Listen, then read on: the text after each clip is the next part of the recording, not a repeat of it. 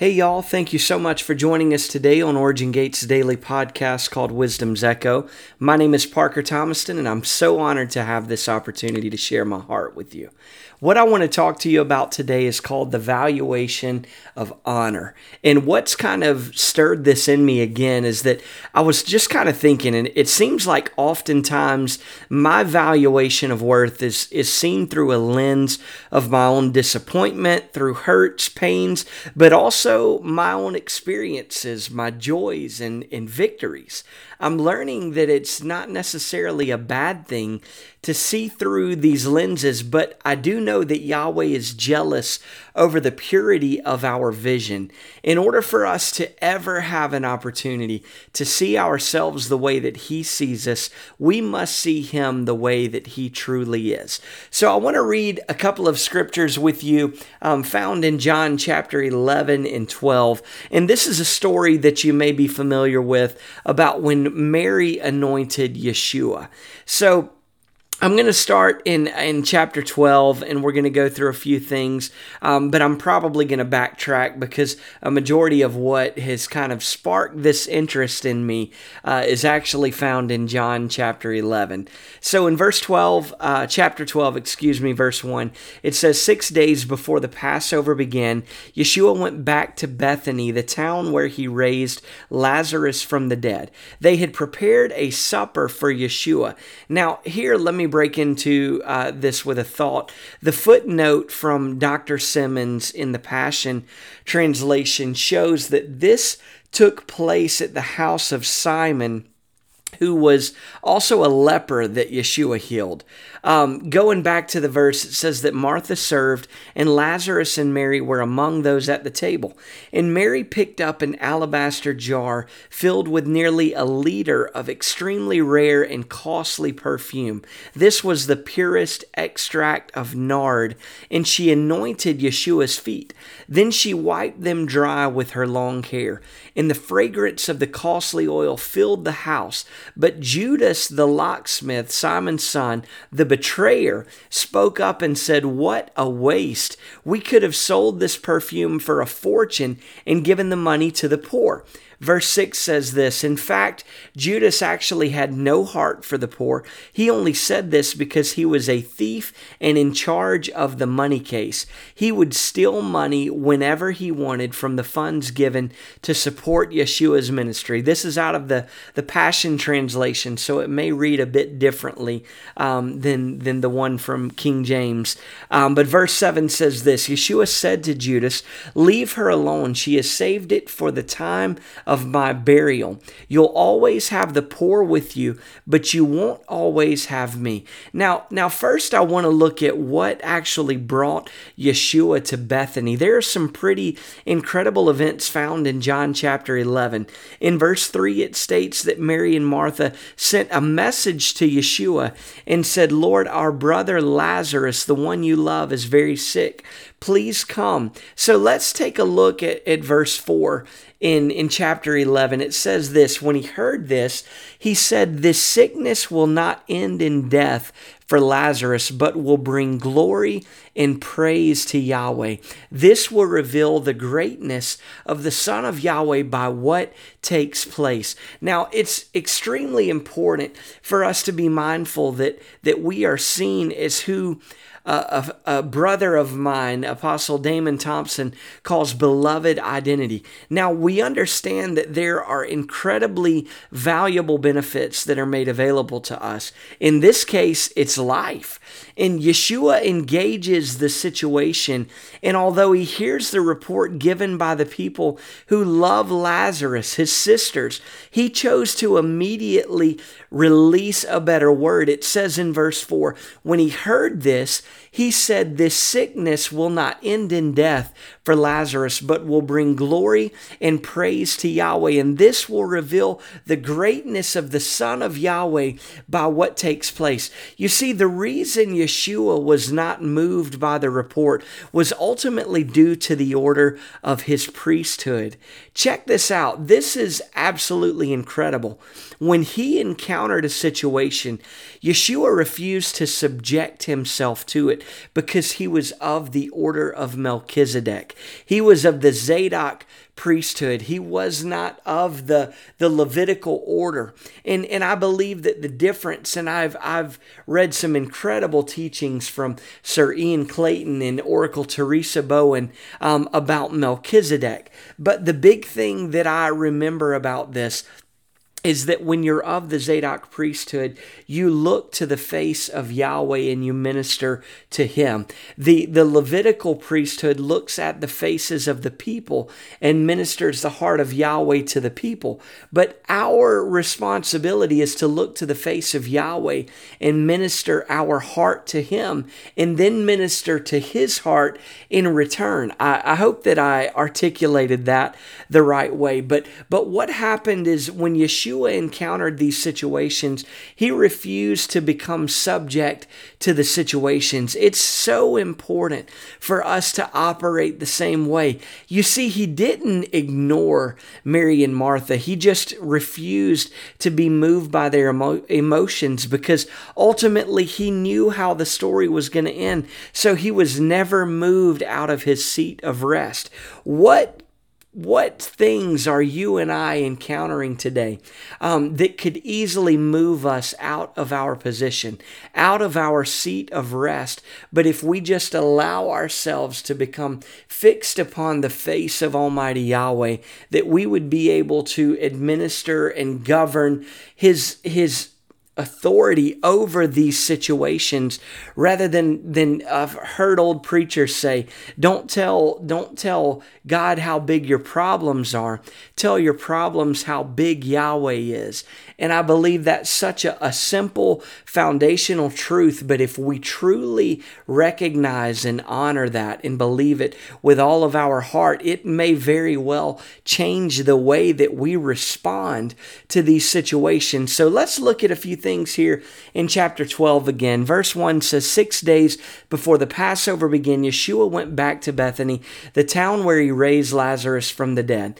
They had prepared a supper for Yeshua. Now, we talked about the footnote being that this took place in the house of Simon, who was a leper that Yeshua healed. Now, Martha served, and Lazarus and Mary were among those at the table. So now that Yeshua is in Bethany, he found a meal prepared for him.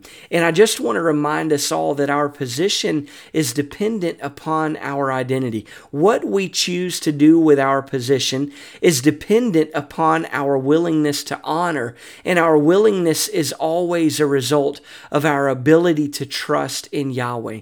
Here we have Martha serving, and we also have Lazarus and Mary seated at the table. So verse 3 says that Mary picked up an alabaster jar filled with nearly a liter of extremely rare and costly perfume, the purest extract of nard, and she anointed Yeshua's feet. Then she wiped them dry with her long hair, and the fragrance of the costly oil filled the house. So let's look at this thing about alabaster, of this jar. Alabaster is a type of stone that's generally soft enough to carve, so you can kind of manipulate the shape of it. And pure alabaster, I've read, is also nearly transparent.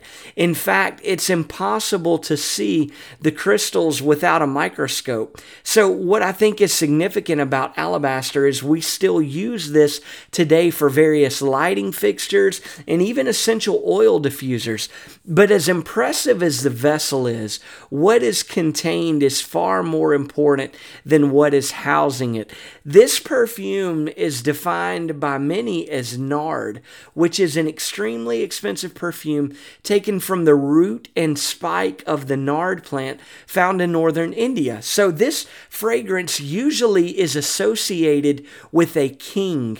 This was placed upon Yeshua's feet as he stood before his accusers and as the soldiers pierced his feet with a nail. smell, it is possible that they still, at this point, would have all smelled the fragrance of this costly perfume.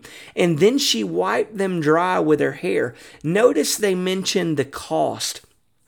I think it's worth noting that what Mary gave was costly to her and also to those witnessing her act of love and honor. Now, this kind of fires me up, to be honest. In verse 5, here we've got Judas that says, "What a waste. We could have sold this perfume for a fortune and given the money to the poor." In fact, he had no heart for the poor because he was a thief that held the keys to the treasury here on earth. He would steal money whenever he wanted the funds given to support Yeshua's ministry.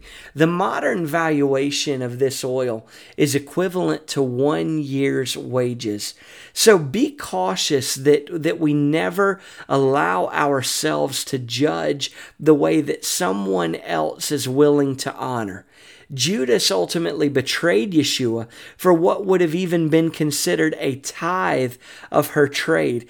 And I just want to say that compromise is also a bitter enemy of abundance. I read a book years ago that talked about the difference between lack and abundance. And it said that if we believe that Yahweh is truly capable of basically providing our every need, then it is impossible for us to truly trust in Him and carry lack and abundance at the same time.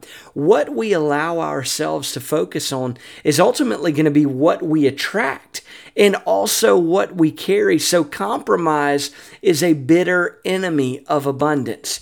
But then verse 7 says this, Yeshua said to Judas, "Leave her alone. She has saved it for the time of my burial. You'll always have the poor with you, but you won't always have me." Our valuation of honor is directly influenced by our own position. I've heard it taught that righteousness simply means right standing, which also has to deal with where we allow ourselves to not only stand, but to be seated. That we are positioned and aligned with what Yahweh has intended for us to be able to carry out and establish on earth. I saw a good friend of mine the other day was sharing something, and it's Elijah Ward. I'm sure many of you know him and are blessed by just his life. He's an incredible man of Yahweh, and I'm so grateful to be in relationship with him. But he was saying that we were found in Christ before we were ever lost in Adam. And this is such a big deal because I have noticed that just what I mentioned when we started, that the valuation of our worth is seen through a lens of not only our successes and our experiences and our joys, but also our own disappointments and hurts and pains. It's so important that we identify ourselves rightly with the way that Yahweh sees us in the fullness of what He has called for us to not only do on this earth, but who He has called for us to be. How we see Yahweh in those of us that He allows to be joined should be honored not just by our monetary possessions, but also by our hearts. And I think it's so appropriate for us to honor and keep a proper valuation of our worth. What I have seen happen is just people seem to allow depreciation to come into play with promises that Yahweh has given them because they haven't worked out the way that we thought they should look, or things haven't happened in the time frame that we've expected. And so ultimately that influences our ability to trust in Yahweh and to believe in His word. Please be encouraged today to see things through an appropriate lens of abundance, that we are able to recognize all that Yahweh is and who He is to us, that we would allow ourselves to pour out what He desires of us, which is simply honor. It wasn't that Mary gave up a year's wages that blessed Yahweh. I believe it's that she acknowledged Him as her source. And she poured out something that was extremely valuable and worthwhile to her to be able to bless the heart of Yahweh. May you and I today May we be able to appropriately bless Yahweh because we appropriately value who He is in our lives and who He is to us. So family, please be encouraged in this today. The valuation of honor ultimately comes down to what we are willing to give unto the heart of Yahweh to be able to bless Him. And the single most important thing that you can bless Him with is with your heart, that you desire Him. One thing have I desired of the Lord, and that will I seek. This is what it comes down to, is just simply relationship and Him being able to express Himself through you and I the way that He intended from the point of creation. Family, we love you. Thank you so much for your engagement with us today, and I look forward to the next time that we have an opportunity to do this again.